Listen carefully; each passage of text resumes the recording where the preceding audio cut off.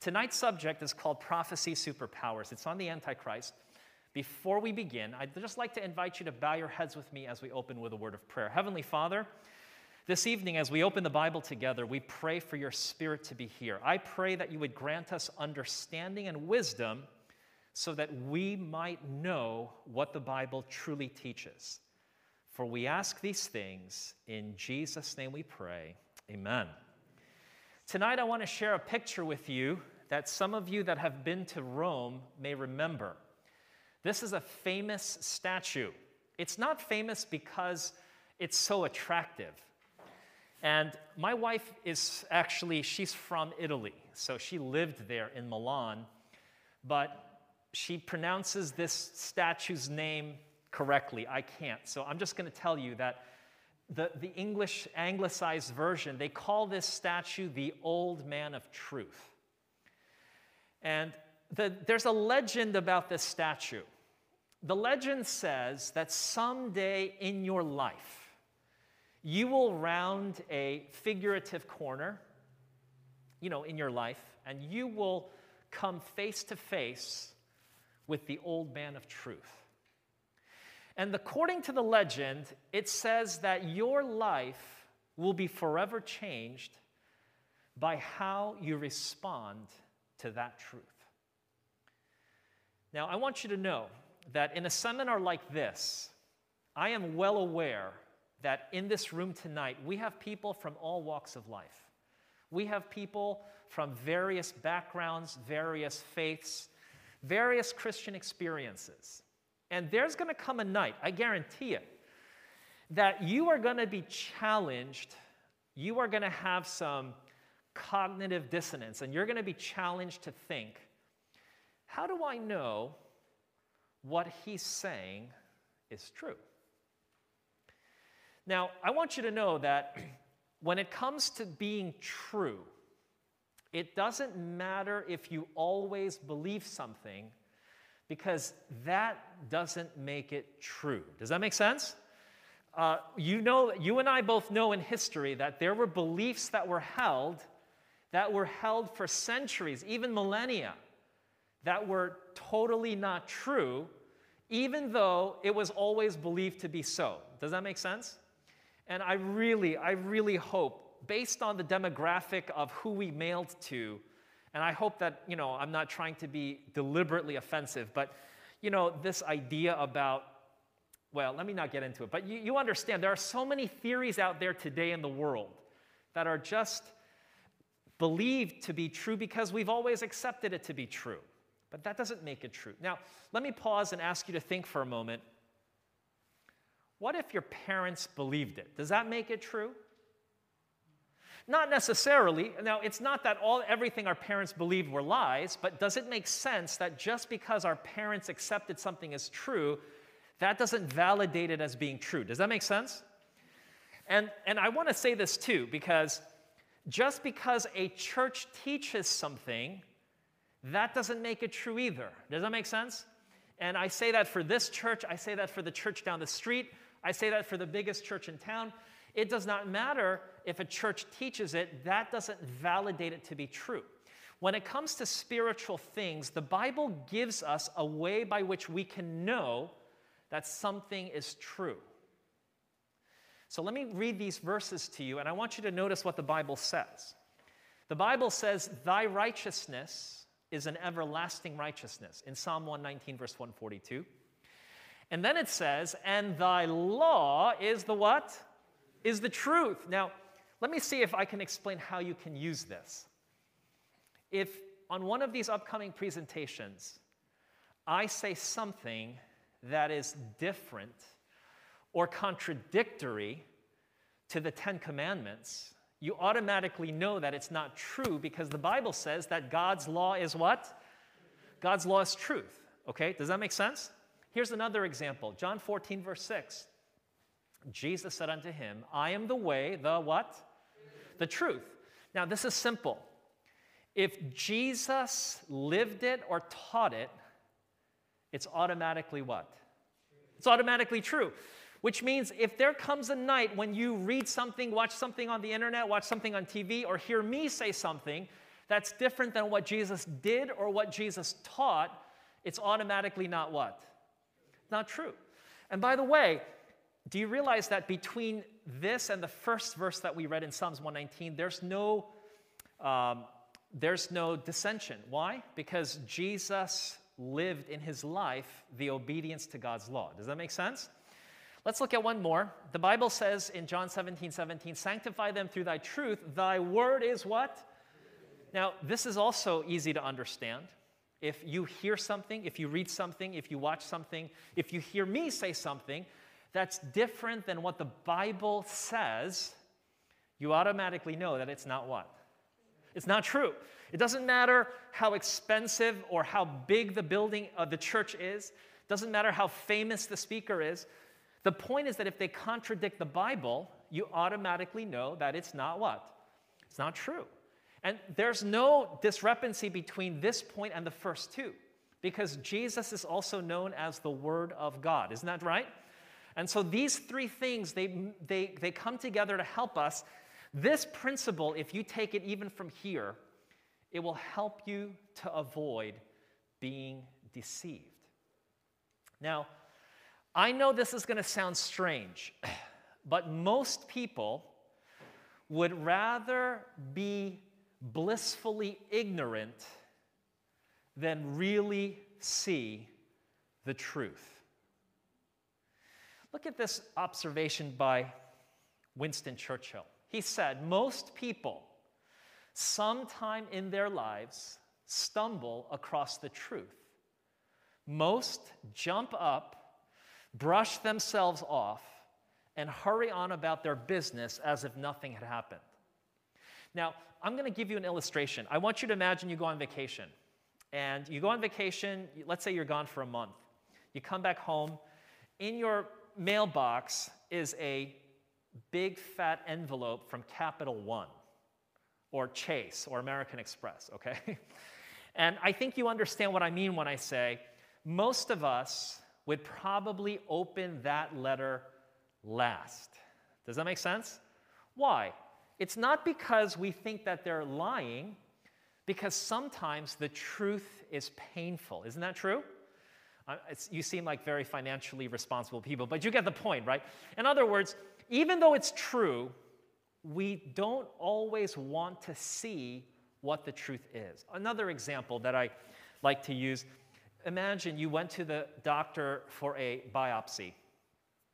No doubt, when he calls you or he sends you a message, maybe by the mail, with the results of your biopsy, I'm guessing that most of us hesitate before we listen or before we open the message, not because we think he's dishonest, but sometimes we would rather ignore the truth because the truth can be painful. Does that make sense?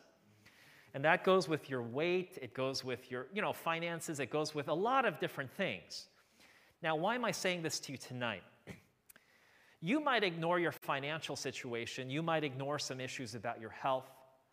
When it comes to spiritual things, we ignore these spiritual things to our own detriment.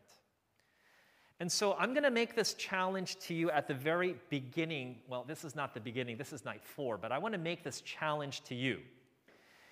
Don't listen to what I have to say, and don't accept what I'm presenting just because I'm saying it. Check it by those 3 things: the law of God, Jesus, and the Bible. If it's true, I want you to be willing to follow it because it's true. Can you say amen to that? In other words, don't be afraid of the truth, because truth ultimately sets us free. And so in this seminar, I want us to be honest, and I want us to look at what the Bible really says. Now, in Daniel chapter 7, we're going to read about something that happened to Daniel when he was in Babylon. I want to ask you to follow with me as we begin to read in Daniel. Daniel chapter 7 and verse 1. The Bible says, in the first year of Belshazzar, king of Babylon, Daniel had a dream and visions of his head upon his bed. Then he wrote the dream and told the sum of the matters. Daniel spake and said, I saw in my vision by night, and behold, the 4 winds of the heaven strove upon the great sea. And four great, what everybody? Beasts came up from the sea, diverse one from another. So here we have Daniel. He's having a dream. And in the dream, he sees this vast sea. And what comes up out of the sea? What? Four beasts come up out of the sea. Now, the other night, when we talked about the mark of the beast, we tried to understand what does a beast represent in the symbolic passages of Scripture. In Daniel 7, the same chapter, verse 17, the angel explains to Daniel, these great beasts, which are four what, everybody? Four kings which shall arise out of the earth. Verse 23, then he said, the fourth beast shall be the fourth what, everybody? Kingdom upon earth. Now, I'm going to just pause right there. We said the other night that it's not uncommon in our culture today to equate an animal with a political power, right? We said that, right? And on the screen tonight, I have some very, very simple examples for you. But you realize that this idea probably, or maybe, it was seeded or originated from the Bible, because there in Daniel, almost 2,600 years ago, Daniel was given a dream about four beasts, and the angel explains that these beasts represent four kingdoms. So now we know what this dream is about, and let's talk for a moment about where else in the book of Daniel had Daniel ever seen a dream or a vision that had four kingdoms in it. Where did he see that before? In what chapter? It was in chapter 2. Do you remember that we saw that Daniel had he had help with Nebuchadnezzar's dream? Do you remember that? And there were four metals. Let's review them. The head was made out of gold, the chest and arms of silver, the belly and thighs of brass, and the legs of iron, right? So there was four metals, and we learned that those four metals represented four kingdoms. But let's be specific about these beasts once more, and let's go back and look at the specifics of them.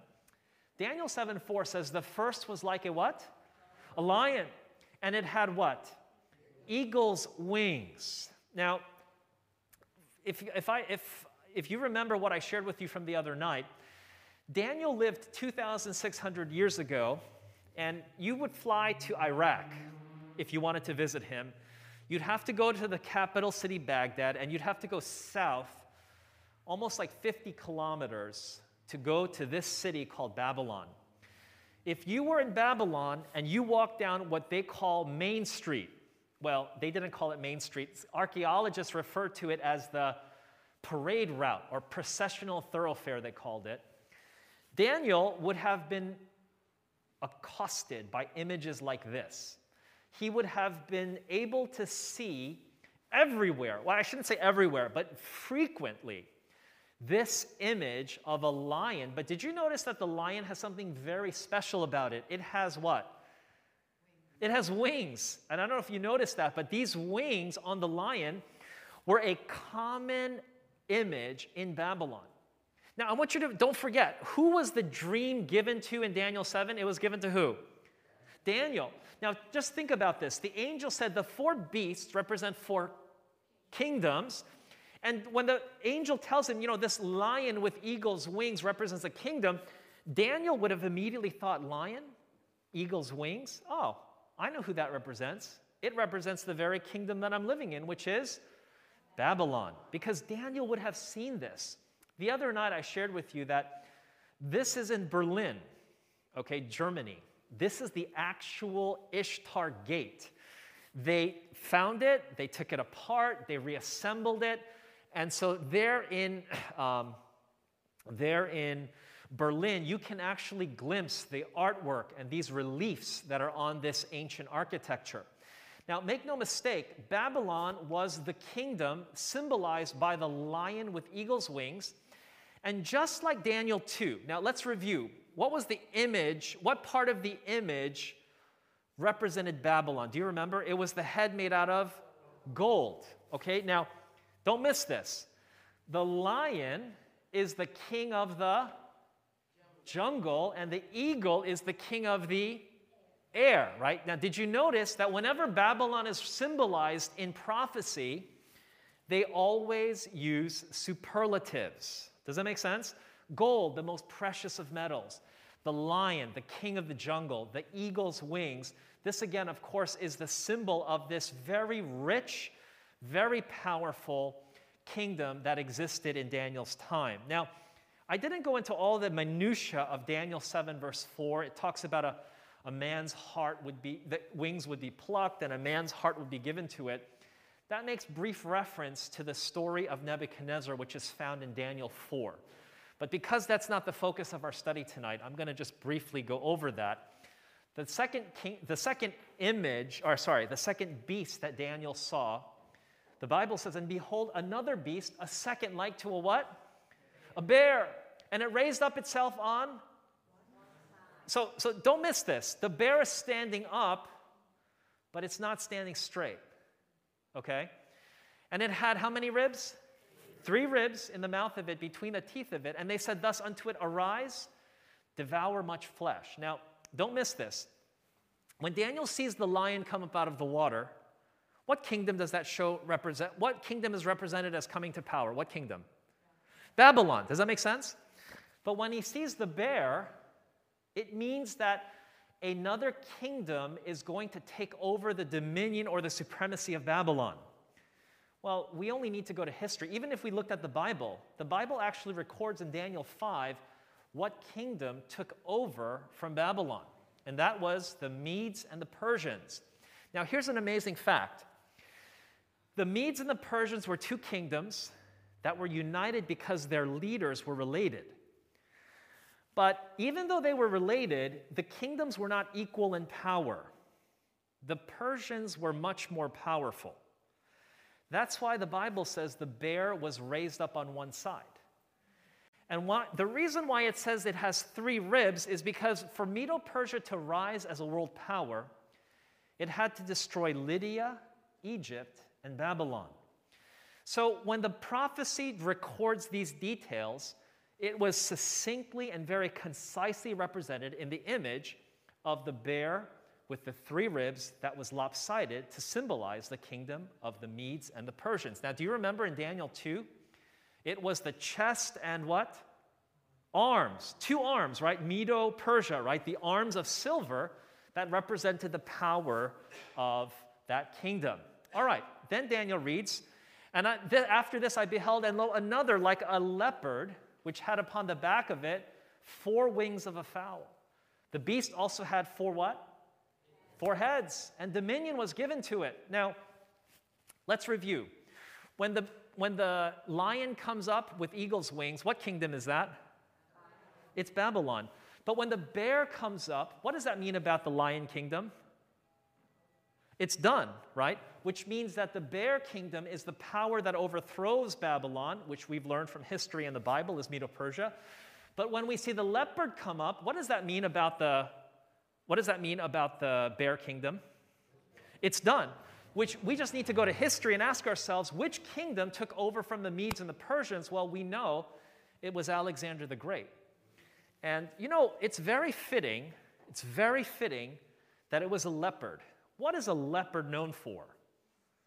Speed, right? Now, this is true. If you study Alexander's career, he was only 21 years old. In 12 years, he conquered all the territory that Western civilization had mapped out. He reached India. He reached the Khyber Pass, which would go through the Himalayas to India. And when he reached that, basically there was no maps drawn for that part of the world. And I'm going to tell you a short interlude because this bears on our topic for tomorrow night. When Alexander was rising to fame, he passed by the city of Jerusalem. And what I'm sharing with you tonight, you can go back and read for yourselves. There is a historian by the name of Josephus. And Josephus records this account in his book called Antiquities. Now, when he was going on his way to conquer a city called Tyrus, he passed by Jerusalem. Now, in those days, an army of Alexander's size, they would camp out by cities, and they would get supplies and food and all these kinds of things. Well, The Jews had been favorably treated by the Persians. Cyrus and these other kings were very kind to them.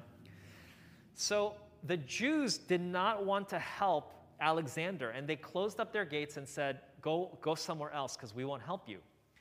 So Alexander made a mental note. He said, when I come back, I will kill everybody in this city.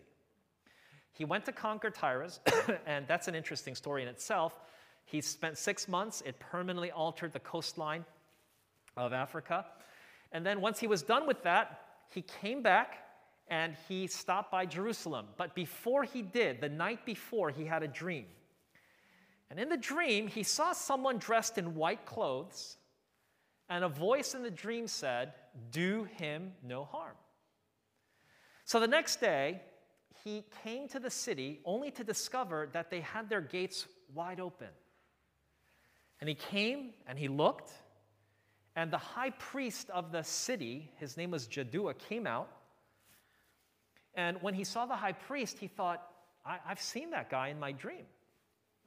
With no bodyguards, he walked into the temple.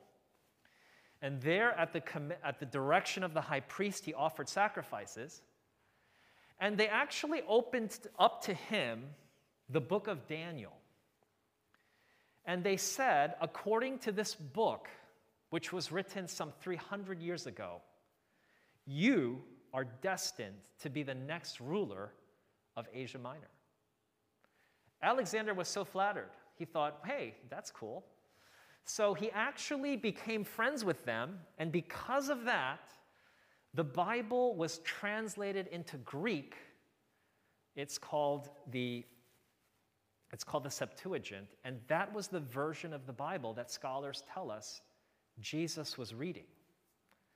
Now, this painting is famous. It's called Alexander in the Temple at Jerusalem. And it records this moment in history when Alexander studied the book of Daniel, or I shouldn't say studied, but was shown a prophecy in the book of Daniel that pointed to him. And I want you to know that if you'll be with us tomorrow night, I'm going to show you exactly what that prophecy was. Okay, we're going to talk about that tomorrow night. Greece ruled the world for about, almost 200 years. What's interesting is that this kingdom, it rose to power quickly, but at the peak of it, Alexander died. And when he died, his generals, he had amassed 36 generals that served under him. On his deathbed, they asked that loaded question, who is going to receive the kingdom after you die? Now, Alexander was married. He had a wife, and he had a son whose name was also Alexander. And Alexander told them, he said, it will go to my son, but in the meantime, it goes to whoever is the strongest. Well, when Alexander died, they killed his wife and son, and they immediately began to try to prove who was the strongest. And out of those 36, can you guess how many were left? 4. 4 generals divided his kingdom to the 4 points of the compass.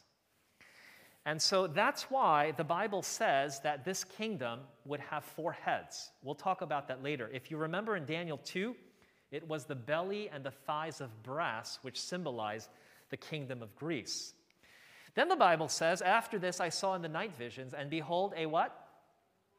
A 4th beast, dreadful and terrible and strong exceedingly. And it had great what? Iron teeth, and it devoured and brake in pieces, and stamped the residue with the feet of it, and it was diverse from all the beasts that were before it, and it had what? 10 horns. Now, we need to define what these horns represent. And we don't have to do any kind of guessing, because if in the very same chapter, this is what Daniel says. And the 10 horns out of this kingdom are 10 what? 10 kings that shall arise. Now, please don't miss this. After Greece came Rome. And if you remember the other night, we talked about the legs being made of what metal? What is the teeth of the 4th beast made out of? Iron. Same thing, right? So don't miss this. The legs of iron, the teeth of iron, it was a symbol for the kingdom of Rome. But again, this power wouldn't rule forever. And Rome, unlike the other kingdoms, it wasn't overthrown by a more powerful kingdom.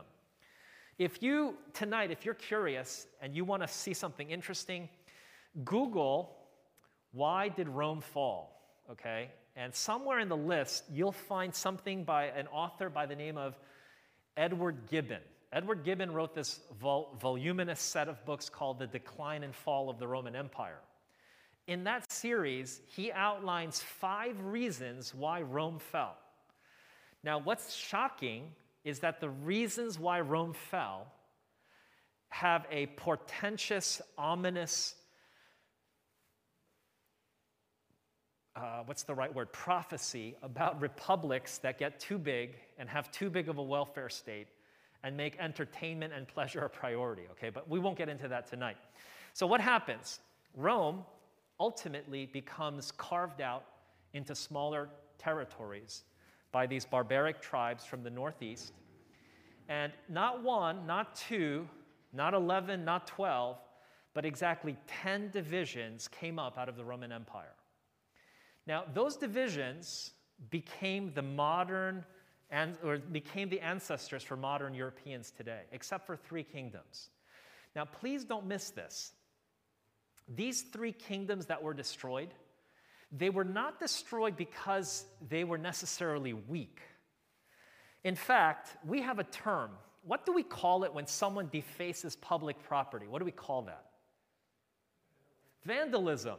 Do you know who the Vandals were? This was a tribe. They were like ferocious. They would not just kill people. They would go through and cut down all the trees. They would set things on fire. They would even sow salt in the fields. If you're a gardener, you know that's not good for the soil. In fact, nothing grows after you do that. These guys were like pure barbarians. But those 3 tribes, the Heruli, the Vandals, and the Ostrogoths, they suffered genocide, okay? And the question of why is important to our study tonight. But let me just make a point here. Rome didn't get carved up into 10 territories overnight. It got carved into 1 piece, 2 piece, 3 piece. And the final 10th division, I think it was the Ostrogoths, but they got divided in the year 476 AD. Now, don't miss that date. On our previous presentation, I should have emphasized this, but that date is important for our study because we need that fact. Now, don't worry, this seminar is not going to get too technical with dates, but that date, it would be good to know. Okay, so if you remember in Daniel 2, it doesn't say it, but the image is clearly an image of a man. And so this image, we assume it had toes, and so that kind of corresponds with the 10 horns of Daniel 7. Now, tonight, we are going to look at something new that does not appear in Daniel 2. We are going to talk about the description of the Antichrist. And I want you to know something. If you could turn the clock back 150 years, if you went to the Baptist church, the Methodist church, the Lutheran church, the Episcopalian church, if you went to all these different churches and you knocked on their door and you met the pastor and you said, "Pastor, who's the Antichrist?" they'd all give you the same answer. But today in Christianity, something has happened. And what's happened is some alternate theories have arisen. And so today there are 3 theories about who the Antichrist is. What I'm going to do tonight is I'm going to give you 12 marks of identity for this Antichrist power. And as I do this, I want you to see for yourself what the Bible says about the Antichrist. Here's the first clue. Are you ready? Daniel 7, verse 8. I consider the horns. How many horns were there again? 10. And they represented the divisions of the Roman Empire, right? Okay. I consider the horns, and behold, there came up where? Among them, another little horn. Are we together so far? So there were how many horns originally? 10. And then there comes up a 11th one, right? Another little horn. Okay, so let's pause. Here's the first clue. Oh, by the way, all these churches that I mentioned earlier, Episcopal, Baptist, Methodist, Lutheran, all of them, all of them will still agree that this little horn in Daniel 7 is the Antichrist. They will agree. But when you ask them who is the Antichrist, you'll get 3 different answers, okay? But let me go on. I considered the horns, and behold, there came up among them another little horn. The first clue is this. Whoever the Antichrist is, he arises out of the divisions of the Roman Empire, okay? I hope that doesn't disappoint anyone. It's not from North Korea. It's not from the Middle East, okay? According to prophecy, this 11th horn arises from the divisions of the Roman Empire. Clue number 2. I considered the horns, and behold, there came up among them another what? Let's review. What's a horn again? It's a king, right? And please don't miss this. If someone's a king, does it make sense that he has to have a domain? You can't be a king unless you rule over something. Does that make sense? So a king always has a kingdom. They have to go together. You can't have one without the other, right? So here we have a little horn, and a horn you told me is a king or a kingdom.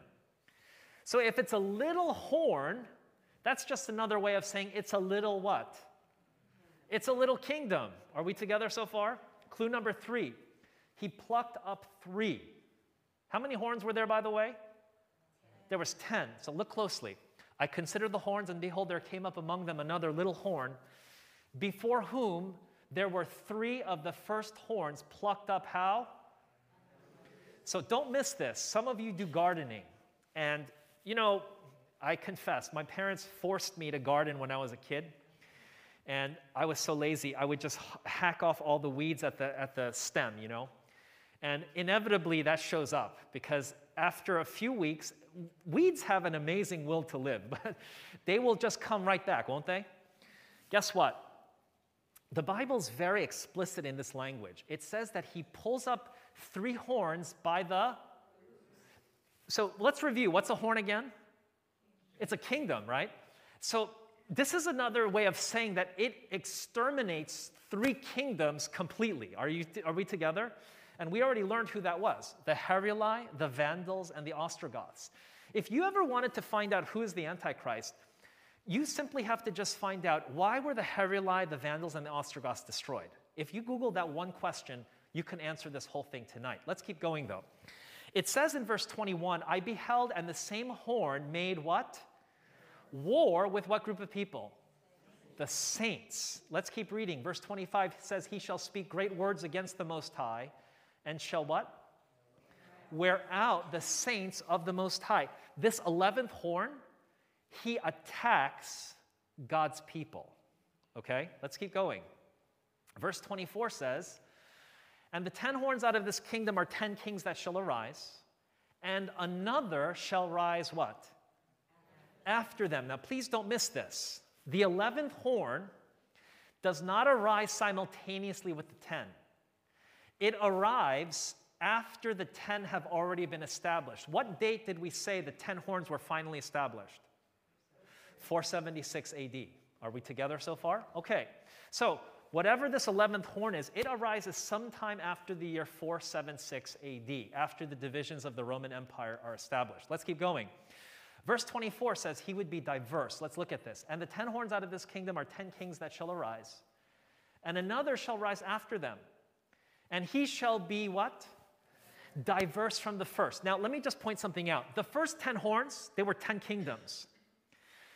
But this 11th horn, he's different. How is he different? Did you notice that he attacks God's people? Did you notice that? He is not just a political power. He has a religious agenda. Are we together so far? It's not just political, but it also has a religious agenda. Why is it different? It's different because it's both political and religious. Now, tonight I'm going to make a statement, but I'm going to show this to you in much more detail in the upcoming presentations. Daniel 7 describes the Antichrist power, and Revelation picks up this same language and uses that same language to describe the Antichrist power in Revelation. Let me read this to you. Out of the 10 horns that were in his head, and of the other which came up, even before whom 3 fell. This is talking about the 11th horn. Even of that horn that had eyes and a mouth that spake very great what? So don't miss this. The 11th horn, he's unique. He has eyes and a mouth that speaks very what? Great things. Don't miss that phrase, great things. Okay, so I'm going to jump over now to the book of Revelation, and I want you to look closely. I stood upon the sand of the sea and saw a beast rise up out of the sea, having how many heads? 7 heads. And how many horns? 10 horns, and upon his horns 10 crowns, and upon his heads the name of blasphemy. And the beast which I saw was like unto a what? A leopard, and his feet were as the feet of a bear, and his mouth as the mouth of a lion, and the dragon gave him his power and his seat and great authority. Okay, let's pause right there. I want you to look at that verse. It's there on the screen for you.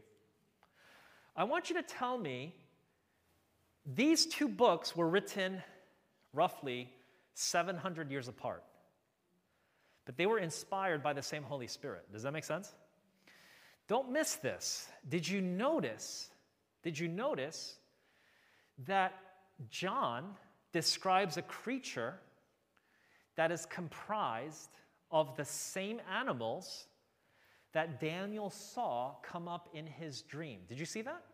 Let's review. What was the first animal that Daniel saw in his dream? He saw a lion. After the lion, there was a bear. After the bear, there was a leopard. Okay, so don't miss this. Some of you are very observant. Daniel was writing as these kingdoms would come. Does that make sense? Babylon, then Medo-Persia, then Greece, then Rome. But who's writing Revelation? Who's the author? John. John is actually writing from the historical standpoint. Those kingdoms have already come. I want you to notice the order that he puts it in. He says that the beast was like a leopard. It had the feet of a bear and the mouth of a lion. What do you notice about the order? It's backwards because they're just at 2 different points in history. Does that make sense? By the way, let's review something. How many heads does the bear have? I'm sorry, the lion have. How many heads? 1. So keep counting, okay? How many heads does the bear have? 1. How many heads does the leopard have? 4. And how many heads does that 4th beast have? The 4th beast only has 1 head. Does that make sense? And then how many horns do they have in total? You're right. They have 11, but for sake of just the 4th beast, we can say that they have 10, right? So don't miss this. If you combine all of those, you have 7 heads and how many horns? 10 horns, right? Does that make sense? You have 7 heads and 10 horns, right? So this is what John is seeing. When John sees it, he sees this amalgamated beast. Like, you can't go to the zoo in Philly and see one of these, right? This is a symbolic representation of the same Antichrist power that's described as the little horn in Daniel 7. Now, notice what it says.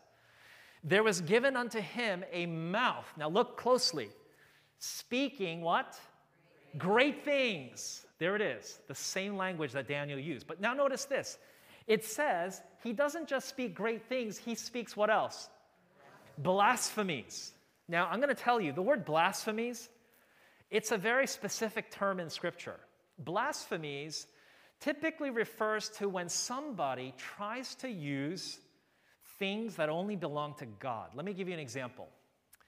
Jesus Jesus forgave a man's sins. They broke open the roof, they let a man down, and Jesus said, your sins are forgiven. The scribes and the Pharisees, they had a panic attack. They said, who is this which speaketh blasphemies? Who can forgive sins but what? God alone. Now, I want to be clear. Jesus didn't speak blasphemy because Jesus is God. Amen? But the Pharisees, they just thought he was a person. They didn't see that he was God. So they accused him when he claimed to forgive sins. They accused him of speaking what? Blasphemies. Does that make sense? Here's another example. Jesus said, I and my Father are one. When the Jews heard that, again, they went crazy. The Jews answered, and they were going to stone him. And they said, for a good work we stone thee not, but for blasphemy, because that thou, being a man, makest thyself what? God. So let me just give you 2 examples. In the Bible, If a man claims to be able to forgive your sins, the Bible calls that what? Blasphemy. If a man claims to be God, the Bible calls that what? Blasphemy. All right, let's move on. It says he's going to think to change what? Times and laws. Let me give you this in Daniel 7:25. He shall speak great words against the Most High, and shall wear out the saints of the Most High, and think to change times and laws. So this is a prediction. This power would try to tamper with God's law. Verse 25 also said, they shall be given into his hand. This is the end of the verse. They shall be given into his hand, speaking of the saints, until a what? A time and times and the dividing of a time. Now, this time period, it appears 7 times in Scripture. And I want to tell you that we can understand what this means by simply looking at other parts of the Bible. Let's go over to the book of Revelation chapter 12. Notice what it says. And to the who? To the woman were given 2 wings of a great eagle, that she might fly into the where? Into the wilderness, into her place, where she is nourished for how long? Time and times and half a time. So same time period, but now it's using a different language, okay? But let's just skip over back to verse 6. Here's what it says. And the who? Woman fled into the where? Same place, where she hath the place prepared of God, that they should feed her there how much? 1,260 days. How much is a score? 20, so 3 score 60, right? Okay, so what does that mean? In the Bible, now some of you are going to struggle with this, but this is not hard to understand. We are on a solar calendar. In the Bible, they didn't use that. They used a lunar calendar. They just went by the cycles of the moon. Does that make sense? So every month had exactly 30 days. So in a biblical year had 360 days. Are we together so far? So if that formula is correct, that means that a time is 1 year, times is 2 years, half a time is half a year. That's how you get time times half a time equaling 1,260 days, okay? Some of you look perplexed, and I want to just make a point here. Everything that we cover is recorded, and we also have handouts. All of this information is in the handout, so don't worry. Are you okay? Because some of you are scribbling furiously, and you're like, don't change the slide. But don't worry about that, okay? Because it's all covered. Okay, all right. Now, I want to point something out. Is the beasts in Revelation and Daniel, are they literal or symbolic? They're symbolic. And I want to make a point. Time periods in the Bible can also be symbolic. So here's the explanation for that. In the Old Testament, God gave prophets messages, and those prophets would give their messages in one of 3 ways. They would either say it, they would write it. Sometimes God would have them act it out. Like you can read in the book of Isaiah, God told Isaiah to make this big hole in the wall of Jerusalem. And then he had to take all his stuff from his house and take it through the wall, but he had to do it while he was naked, okay? Now, I want to be clear. That was God's way of trying to make an impression upon the city of Jerusalem, right? Because if, he could have said it or he could have written it, but if you see a naked prophet walking through the street carrying all his stuff, and he was supposed to tell them if they asked, I think it was the Phoenicians or someone was coming and they're going to strip you naked and they're going to take all of your stuff. Now, this is what Ezekiel is doing. If you read Ezekiel 4, God is having Ezekiel act out a prophecy. Notice what he has to do. When thou hast accomplished them, lie again on thy right side.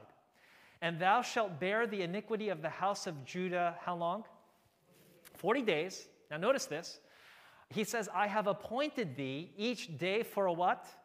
Each day for a year. So what God is saying is, look, you're going to lie down on one side, and for every day that you do it, it's going to represent 1 year for the house of Judah. Now, you can't use this everywhere, but in the symbolic passages of prophecy in Scripture, 1 day equals 1 year. And by the way, there's going to be a night when we're going to go through Daniel 9, and I'm going to make this crystal clear on that presentation. That's going to be on Friday night. So there's 2 more points that I want to share with you, 3 actually. Revelation 13 verse 7 says, it was given unto him, this is the Antichrist power, to make war with the saints. We read that earlier. and to overcome them. And power was given him over how many people? All kindreds, tongues, and nations. What do you call a power that has worldwide power? It's a superpower, right? Okay, so it's going to be a formidable power. It's not going to be so let me back up. There's something that I forgot to tell you. If this power rules for 1,260 prophetic days, that means if one day in Bible prophecy equals 1 year, what's the literal amount of time that he rules for? 1,260 years. Does that make sense? Because 1 day equals 1 year in prophecy. Now, this eliminates one popular theory that the Antichrist is one person. Because there's nobody that I know of that has that many candles on their birthday cake, right? So it has to be a system. Does that make sense? It has to be a system. And so we'll talk about that more later on. Okay, and then it says, all that dwell upon the earth shall what? Worship him. All right. Then the Bible says, in Revelation 13, verse 3, I saw one of his heads as it were what? Wounded to death. Now, let me pause here for a moment. Now, please listen carefully. Jesus came to this earth, and when he was baptized, he did public ministry. After he was baptized, he did public ministry for how long? 3.5 years. Now, don't miss this. When Jesus was baptized, he came up out of the water. Are we together so far? And then he worked for 3.5 years. At the end of 3.5 years, what happened to Jesus? He died. He received a deadly wound. Does that make sense? Okay, and then what happened after that? 3 days later, Jesus was what? He was resurrected. Hallelujah, amen? But the Bible says about this Antichrist power, it comes up out of the sea. It does its work for 3.5 prophetic years. At the end of that period, it receives a deadly what?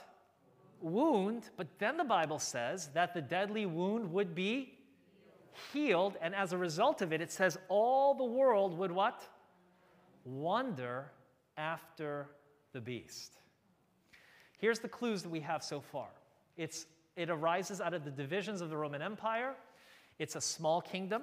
It destroys 3 kingdoms that stand in its way. It persecutes God's people. It arises after the year 476. It is different from the first 10. It's not just it's a political power, but it's also a religious power. It speaks blasphemies. It claims to forgive sins, claims to be God. It thinks that it can change God's law.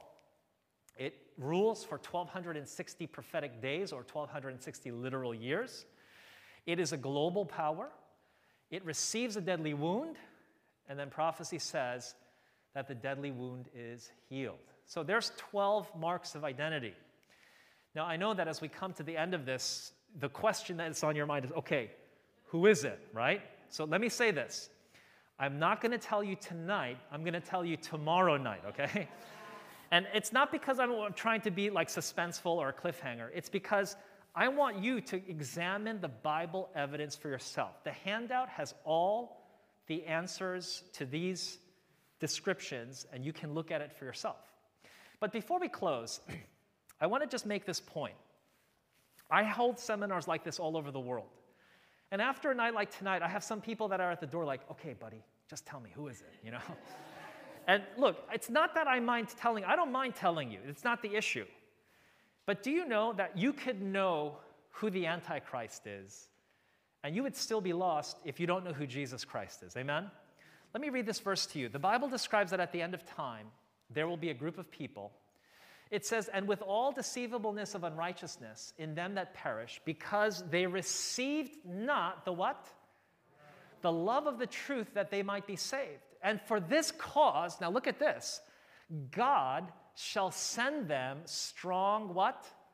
Delusion, that they should believe a lie, that they all might be damned who believed not the truth, but had pleasure in what? So I want to make this point. You see, there are some people out there today, they just want to know, they just want to know.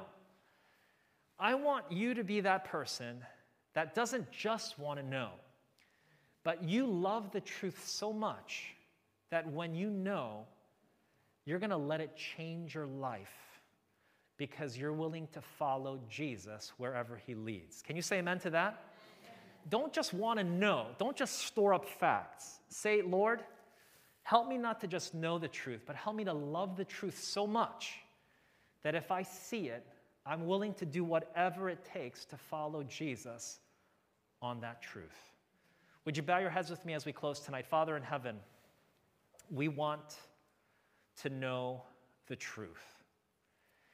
And so my prayer is that every one of us in here tonight, we will do our very best, not just to know who the Antichrist is, but you've said that this is life eternal, that they might know thee, the only true God, and Jesus Christ, whom thou hast sent.